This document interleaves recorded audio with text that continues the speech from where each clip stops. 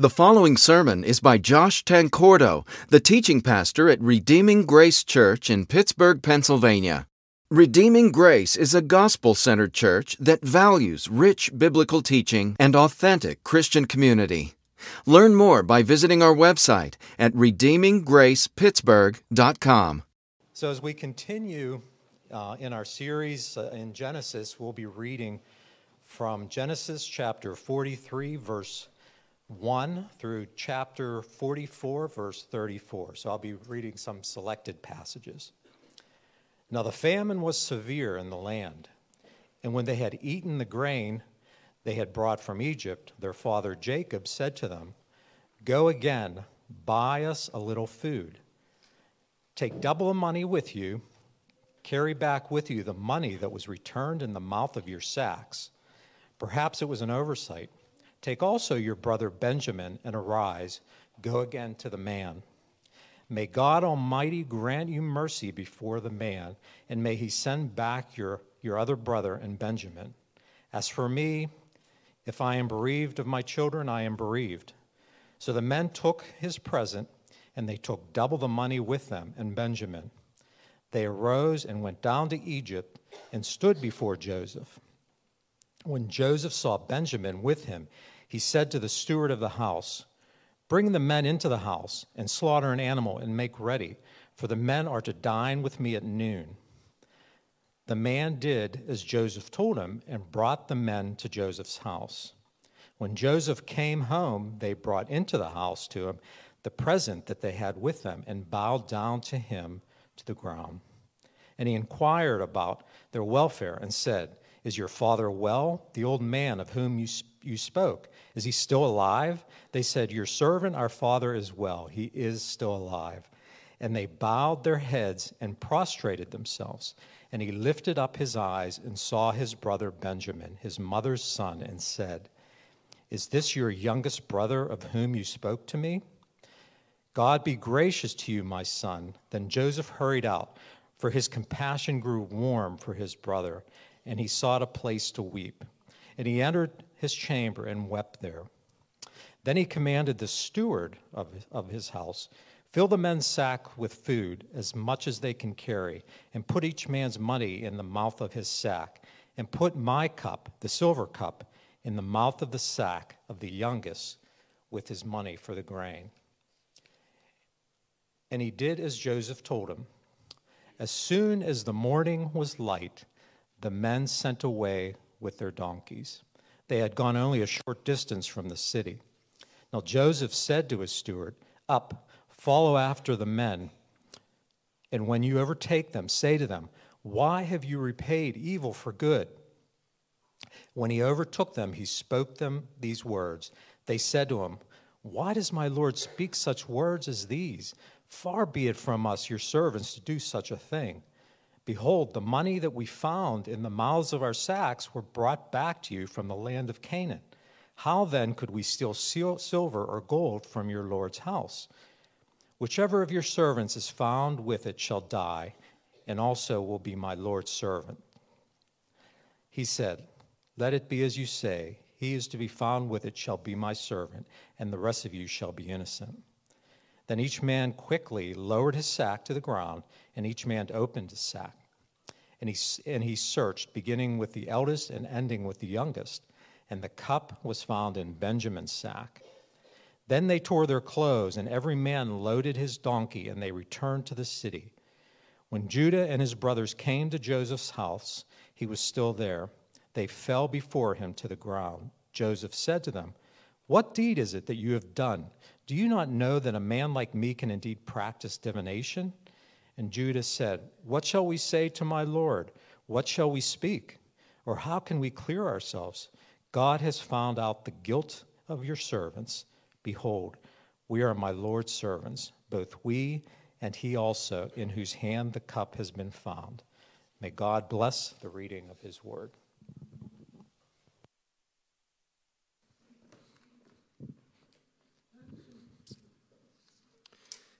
Thank you, Rick. Let's pray this morning. Father, we are taught that The heavens and the earth will pass away, but that your words will never pass away. They're eternally true, eternally relevant, and eternally powerful. And so help us, Lord, to see the truth of this text and understand its relevance and experience its power. It's in Jesus' name we pray. Amen. The prevailing mindset of many in our society today is one that regards positive thinking as an essential ingredient, perhaps even as a core component of a person's mental health. We're told that we need to do everything we can to avoid and eliminate negative thoughts and embrace positive thoughts. Now, I imagine that most of you probably know what I'm talking about, but just in case, I did a quick Google search anyway and came up with some highly recommended statements that we're supposedly supposed to tell ourselves every day. So these are if you're taking notes, feel free to write these down. Apparently, we're supposed to tell ourselves these things every morning. Today will be my day. I am the best me there is. I know that I'm a winner. I can do it. I know I can. I deserve to be loved. I have the power and the will to survive. I'm making progress. I like myself. My feelings are valid. I am smart enough and strong enough. I can accomplish whatever I want. Positivity is my choice. I am amazing. And the list goes on and on. Now, hopefully it's clear that I'm not actually recommending these mantras, but I'm simply presenting them as examples of what we might call the cult of positivity that's been quite popular for a number of years now. And of course, in order to be positive, we have to not only fill our minds with these kinds of positive thoughts, but also eliminate negative thoughts and negativity. The assumption is that anything that makes us feel bad about ourselves is bad. I mean, isn't our goal to feel good? And so anything that makes us feel bad must be bad, right? Yet when you think about it, that's not necessarily true. In fact, there are plenty of situations where it's not true at all. Quite often, there are things that aren't necessarily easy to hear, but that we nevertheless need to hear. You know, if my car breaks down, let's say, and I have to get it towed to the shop, and it's going to be very expensive to fix, I really need to know that information. Now, it would be wonderful if they told me that, it was a very easy thing to fix and would only cost $100. I'm not sure if I've ever been told that before, but that would be wonderful. And it would make me feel really good inside. The problem, of course, is that it wouldn't actually do me any good if it's not true. In order to have, I just need to have an accurate idea of what that car repair is actually going to cost. Or to give an example where the stakes are a lot higher, if you get a routine cancer screening and the doctor discovers cancer, well, then you don't enjoy getting that news, right? It's terrible news. It makes you feel awful. But because it's true, it's something you desperately need to hear in order to make an educated and timely decision about treatment options. So there are plenty of things that aren't necessarily easy to hear, but that we nevertheless need to hear. Yet perhaps the most significant reality we need to hear about, that isn't easy to hear about, is our need for God's mercy. See, if we're going to have a right relationship with God, then we need to know where we currently stand before him. We need to have an accurate understanding of our spiritual condition and our moral status in God's sight. And that's what our main scripture passage of Genesis 43 and 44 this morning helps us understand. As we've been working our way through Genesis, we've been reading about a man named Joseph and how Joseph's brothers were so jealous of him that they sold him into slavery in Egypt.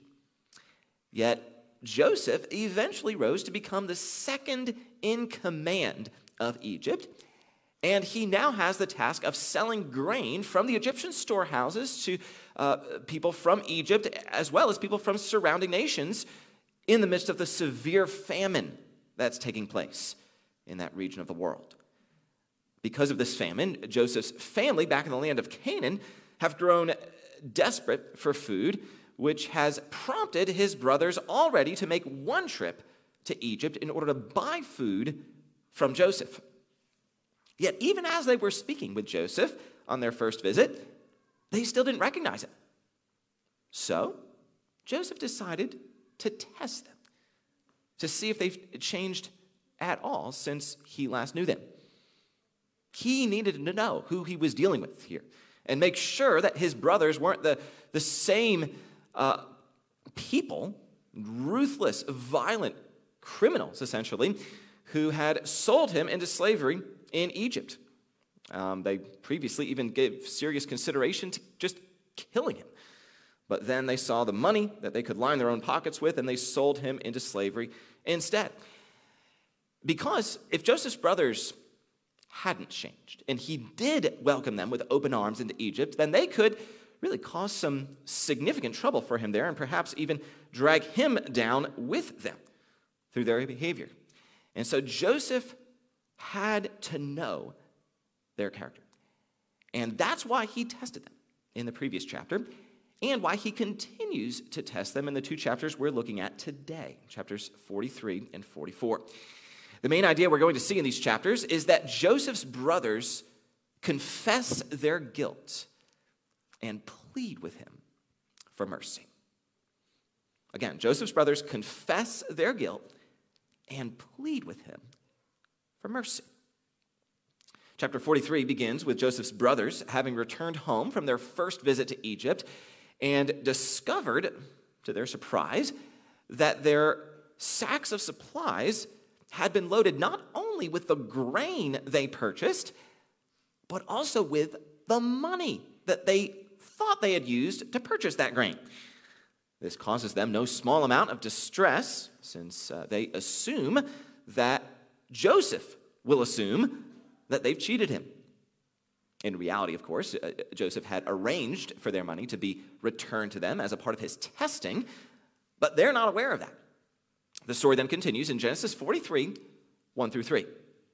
Now the famine was severe in the land, and when they had eaten the grain that they had brought from Egypt, their father said to them, "Go again, buy us a little food." But Judah said to him, "The man," that would be Joseph, "solemnly warned us, saying, 'You shall not see my face unless your brother is with you.'" The brother Judah's referring to there is their youngest brother, Benjamin, who was highly favored by their father and who therefore hadn't been with them on their first trip to Egypt. And Joseph had noticed that Benjamin wasn't with them and specifically told the brothers to bring Benjamin with them the next time they came.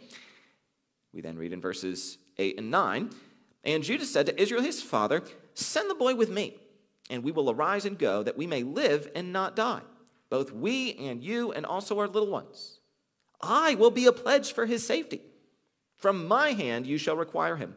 If I do not bring him back to you and set him before you, then let me bear the blame forever.'" After that, Jacob reluctantly agrees to send Benjamin along with them eventually. He says in verses 12 through 14, "Take double the money with you, carry back with you the money that was returned in the mouth of your sacks. Perhaps it was an oversight. Take also your brother and arise, go again to the man. May God Almighty grant you mercy before the man, and may he send back your other brother and Benjamin. And as for me, if I am bereaved of my children, I am bereaved." The key word for us to take note of in these verses is the word mercy.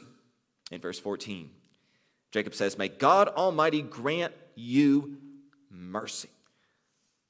That word clues us into what seems to be the central theme of these two chapters. Joseph's brothers have a desperate need for God's mercy, as is about to become very clear to them in the subsequent verses. The brothers then take Benjamin and travel once again to Egypt. When they arrive, Joseph tells them to go to his house and wait for him there so they can have a meal together. And they're immediately afraid that Joseph's going to harm them in some way. Yet, contrary to their expectations, Joseph doesn't harm them, but instead has a meal prepared for them. And when he arrives himself and sees Benjamin there with them, he actually becomes overwhelmed with emotion. Verse 30 states, "Then Joseph hurried out, for his compassion grew warm for his brother, and he sought a place to weep. And he entered his chamber and wept there." Now, you wouldn't be able to tell this from the English translation, but when it says that his compassion grew warm, that Hebrew word translated as compassion is actually the very same word translated mercy back in verse 14. So this is literally saying that Joseph's mercy grew warm, which further establishes mercy as a thematic key to this passage. Then after Joseph finishes weeping, he washes his face, comes back out, and shares a meal with his brothers. And they still, of course, don't know who he is. Then crossing over into the next chapter, we read in verses 1 through 5, "Then he, Joseph, commanded the steward of his house, fill the men's sacks with food, as much as they can carry, and put each man's money in the mouth of his sack, and put my cup, the silver cup, into the mouth of the sack of the youngest, with his money for the grain." And he did as Joseph told him. As soon as the morning was light, the men were sent away with their donkeys. They had gone only a short distance from the city. Now Joseph said to his steward, "Up, follow after the men, and when you overtake them, say to them, 'Why have you repaid evil for good? Is it not from this that my Lord drinks, and by this that he practices divination? You have done evil in doing this.'" And so, as we read in the subsequent verses, that's exactly what ends up happening. Joseph's servants catch up to his brothers, search their belongings, and wouldn't you know it, but they discover Joseph's silver cup in Benjamin's bag. Now, obviously, we as the readers know that it was a setup, but Joseph, remember, is testing his brothers in order to get an accurate assessment of their character. Now that Benjamin was in deep trouble, or at least appeared to be in deep trouble, would the rest of the brothers try to help him, or would they just abandon him? Have they changed at all since selling Joseph into slavery? We learn the answer in verses 14 through 16. When Judah and his brothers came to Joseph's house, he was still there. They fell before him to the ground. Joseph said to them, "What deed is this that you have done? Do you not know that a man like me can indeed practice divination?" And Judah said, "What shall we say to my Lord? What shall we speak? Or how can we clear ourselves? God has found out the guilt of your servants. Behold, we are my Lord's servants, both we and he also, in whose hand the cup was found." So the only thing Joseph's brothers can do at this point is, if they want to rescue Benjamin, at least, is to fall prostrate before Joseph and plead with him for mercy. And that's exactly what they do. Then, in keeping with his commitment, Judah actually offers himself in place of his brother. He explains the whole situation to Joseph and elaborates on how Benjamin's death will be more than his father Jacob can bear, and offers to become Joseph's slave if Joseph will release Benjamin. We don't have time to read the whole thing, but that's what the next 17 verses record. For 17 verses, Judah sets aside any last shred of pride or dignity that he has and desperately pleads with Joseph to release Benjamin. He concludes in verses 33 and 34, "Now therefore please let your servant remain instead of the boy as a servant to my Lord, and let the boy go back with his brothers. For how can I go back to my father if the boy is not with me?" And that's how Joseph's brothers, with Judah as their leader, are stripped of their pride and brought to the point of pleading with him for mercy. They find themselves in a desperate situation and recognize that they're powerless really to do anything about that situation and are therefore left with no other option but to beg for mercy. Now, of course, we know that Joseph's brothers weren't actually guilty of stealing money or the silver cup. Those things were merely elements of Joseph's elaborate testing. Yet at the same time, we also know that Joseph's brothers were genuinely guilty of sinning against Joseph by selling him into slavery, and therefore were genuinely in desperate need of God's mercy. They ultimately needed mercy, not just from Joseph, but from God. And it seems that God orchestrated the events of these chapters in order to help them see that. So there's a lot going on here. We discussed last week how the ordeal Joseph's brothers experienced in Egypt had the effect of awakening their consciences to the terrible sin they had committed against their brothers all those years, or against their brother Joseph all those years ago. They needed God's mercy desperately.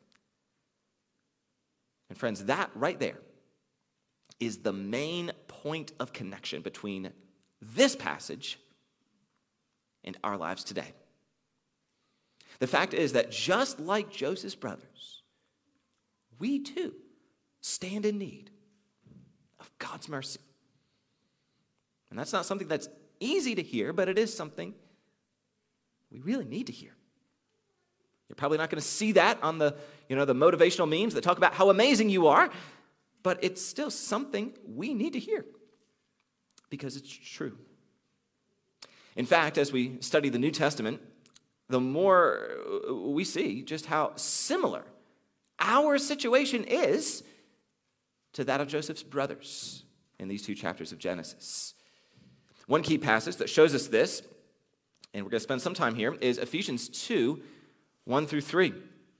The Apostle Paul writes to the Christians of Ephesus, "And you were dead in the trespasses and sins in which you once walked, following the course of this world, following the prince of the power of the air, the spirit that is now at work in the sons of disobedience, among whom we all once lived in the passions of our flesh, carrying out the desires of the body and the mind, and were by nature children of wrath, like the rest of mankind."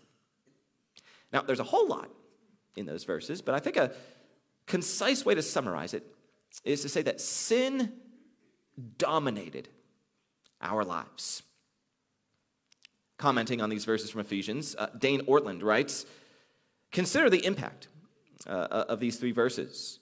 Paul is not speaking of sin the way we often do. I messed up. I made a mistake. I'm struggling with whatever. Paul identifies sin as the all-encompassing flow of our lives. Our sins are less like an otherwise healthy man occasionally tripping up, and more like a man who is disease-ridden from head to foot, or, if we take the language of Ephesians 2 seriously, dead. That's, of course, the word Paul uses in verse 1. He says that we were dead in trespasses and sins. Like, we weren't just sick or injured, we were dead. We had no ability whatsoever to help ourselves or to do anything about our spiritual condition. We were just as powerless to start living for God as a physical corpse is to get up and start walking around. We weren't just sick and in need of healing. No, we were dead and in need of resurrection. Yet that's not all. Because in addition to that, Paul goes on to say that we were also actively following Satan, regardless of whether or not we consciously realized that's what we were doing. That's who Paul's referring to in verse 2 when he says that we were following the prince of the power of the air, the spirit that is now at work in the sons of disobedience. Notice that word in, right? Satan's power wasn't just something external that we sometimes yielded to. It was something that was at work within our very hearts. Paul then states in verse 3 that we all once lived in the passions of our flesh. We didn't just indulge in sinful desires on occasion. We actually lived in those desires. They were the air we breathed. Ortland says that what water is to fish, the vilest of desires were to us. He writes that beneath our smiles at the grocery store and the cheerful greetings to the mailman, we were quietly enthroning self and eviscerating our souls of the beauty and dignity and worship for which they were made. Sin was not something we lapsed into. It defined our moment-by-moment existence. Now, maybe at this point you're tempted to think that this passage doesn't really describe you. After all, you try to live a relatively moral and ethical life most of the time. You know, you've never engaged in any criminal activity. You are generally kind to the people you encounter. You often try to help other people when you have opportunity. And maybe you even try to come to church when you can. Hence your attendance here this morning. And so maybe you're tempted to think that these verses here in Ephesians 2 must be talking about other people and not about you. Yet notice the words Paul uses here in verse 2. He says that we all once lived in the passions of our flesh. He's talking about every single one of us. Now, how can that be the case? Well, some of us may live in rebellion against God in very obvious ways, while others of us might live what initially appears to be a good or a moral life on the outside, but is actually simply an alternate form of rebellion against God. Because we're still living independently from God and rejecting God's rightful rule over our lives. So it really doesn't matter if you're an immoral sinner or a moral sinner. Either way, you're still a sinner. You might be an openly bad person or a fraudulently good person. But you're still operating in rebellion against God in your heart. We all once lived in the passions of our flesh, Paul says. It was so bad that Paul even goes on to say at the end of verse 3 that we were by nature children of wrath. Like we deserved God's wrath so thoroughly and completely that we were by nature its very children. All of that describes a person's condition prior to embracing Jesus. They are dominated in every conceivable way by sin. You know, my family and I have recently been actually watching the Star Wars movies. And believe it or not, this is actually the first time I've ever seen and actually paid attention all the way through to the Star Wars movies. I guess, I don't know if that's nearly blasphemy to some of you or not, but I guess 40 years late is better than never. But I've been enjoying them. The storyline is pretty decent.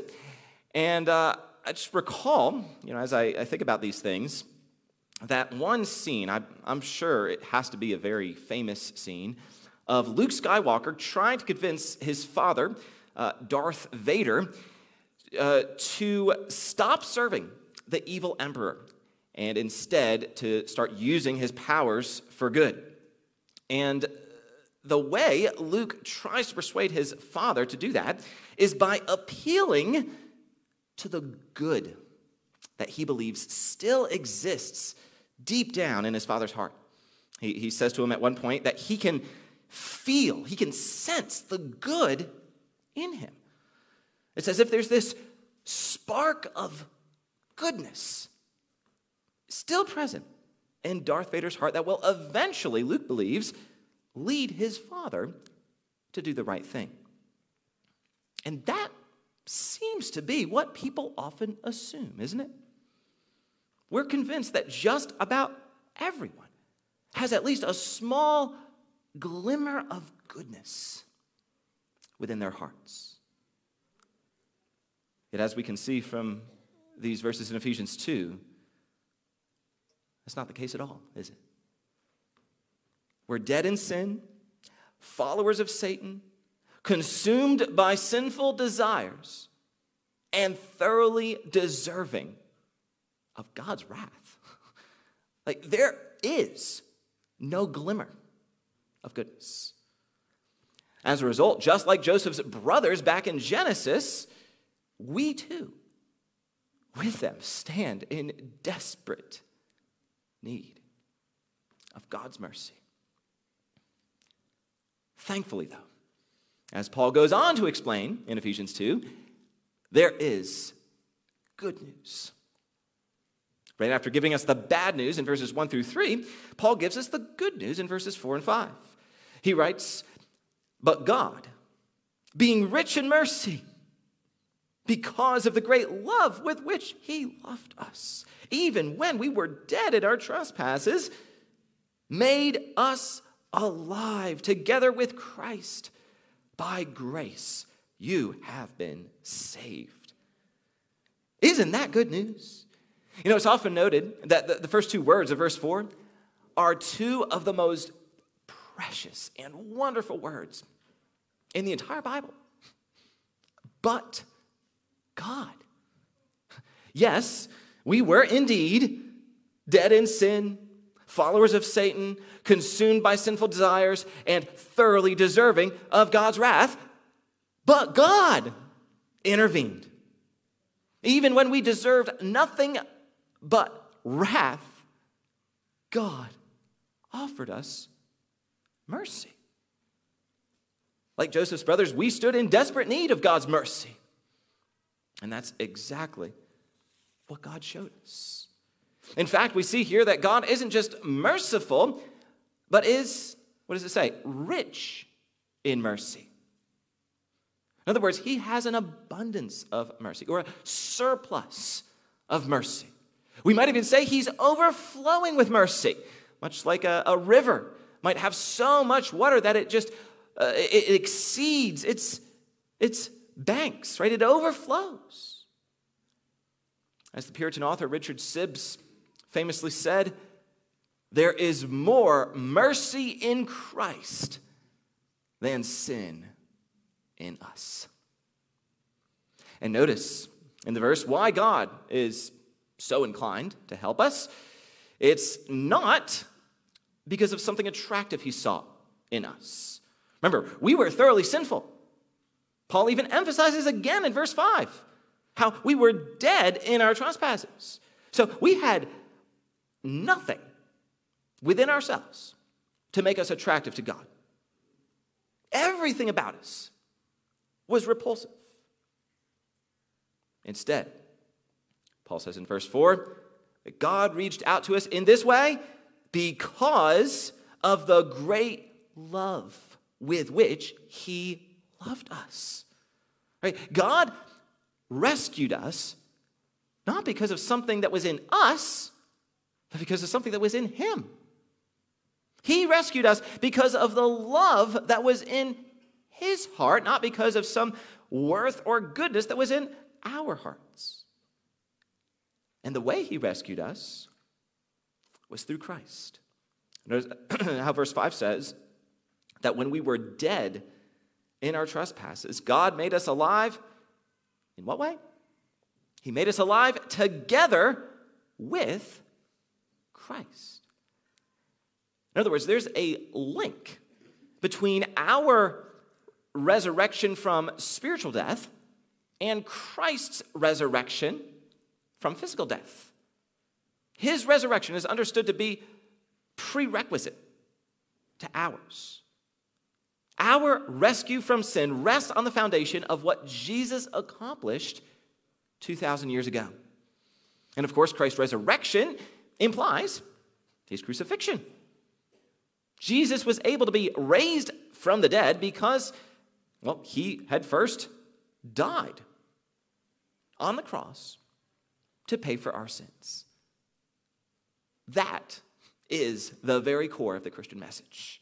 Jesus died on the cross in our place, taking on himself the judgment, the punishment, the wrath that we deserve to suffer. You know, going back to our main passage in Genesis, we read in Genesis 44:33 how Judah offers himself in Benjamin's place. Remember, Benjamin had been caught with Joseph's silver cup in his luggage. And a reasonable penalty to expect from that would at the very least be enslavement and, just depending on the mood of the Egyptian official, perhaps even imprisonment or even execution. Yet Judah pleads with Joseph on Benjamin's behalf. He says, "Now therefore, please let your servant, me, remain instead of the boy, Benjamin, as a servant to my Lord, and let the boy go back with his brothers." And it was no accident that Judah was the one of the brothers to offer himself as a substitute for Benjamin. Judah, after all, is the one from whose lineage Jesus would come. Now, Jesus is even referred to in the book of Revelation as the Lion of the tribe of Judah. Therefore, it's perfectly reasonable to expect Judah in the book of Genesis to foreshadow Jesus, as he does on a number of occasions. And that is exactly Judah's function in our main passage. Judah's willingness to substitute himself for his brother Benjamin foreshadows the way in which Jesus substituted himself for us. And it's on the basis of what Jesus has done in his death and resurrection that God offers mercy to each one of us. And in order to receive God's mercy, then we've got to come to the end of ourselves. Just like Joseph's brothers do in Genesis, as they prostrate themselves before Joseph and plead with Joseph for mercy. Like, we have to essentially do that same thing, recognizing that we have absolutely nothing to offer God and no ability whatsoever to make ourselves favorable or acceptable in his sight. And then as we come before God in this way, with the empty hands of a beggar, we have to look to Jesus as our only hope of rescue. Earlier in the service today, we sang Rock of Ages, which I think it expresses incredibly well the mentality that's needed in order to receive God's mercy. We have to come to God and humbly confess, as the song says, "Not the labor of my hands can fulfill thy law's demands. Could my zeal no respite know? Could my tears forever flow? All for sin could not atone. Thou must save, and thou alone." And then with all of our being, having confessed our need, we have to look to Jesus alone for rescue. Again, as we sung, nothing in my hand I bring, simply to the cross I cling. Naked, come to thee for dress. Helpless, look to thee for grace. Foul, I to the fountain fly. Wash me, Savior, or I die. Have you ever come to that point in your life? If not, understand that that is the only thing that really matters, because it determines where you'll spend eternity. You know, God offers you his mercy. You know, from what I've seen, there are two errors that could cause us to not receive the mercy God offers. These errors are opposites of each other. On the one hand, believing that we're without the need for God's mercy. And on the other hand, believing that we're beyond the reach of God's mercy. And it's interesting that even though these errors are opposites of each other, they still come from the same basic thing. They're both just manifestations of pride. So I'd like to invite you this morning to lay down your pride, however it's manifesting itself, and humbly cry out for God's mercy.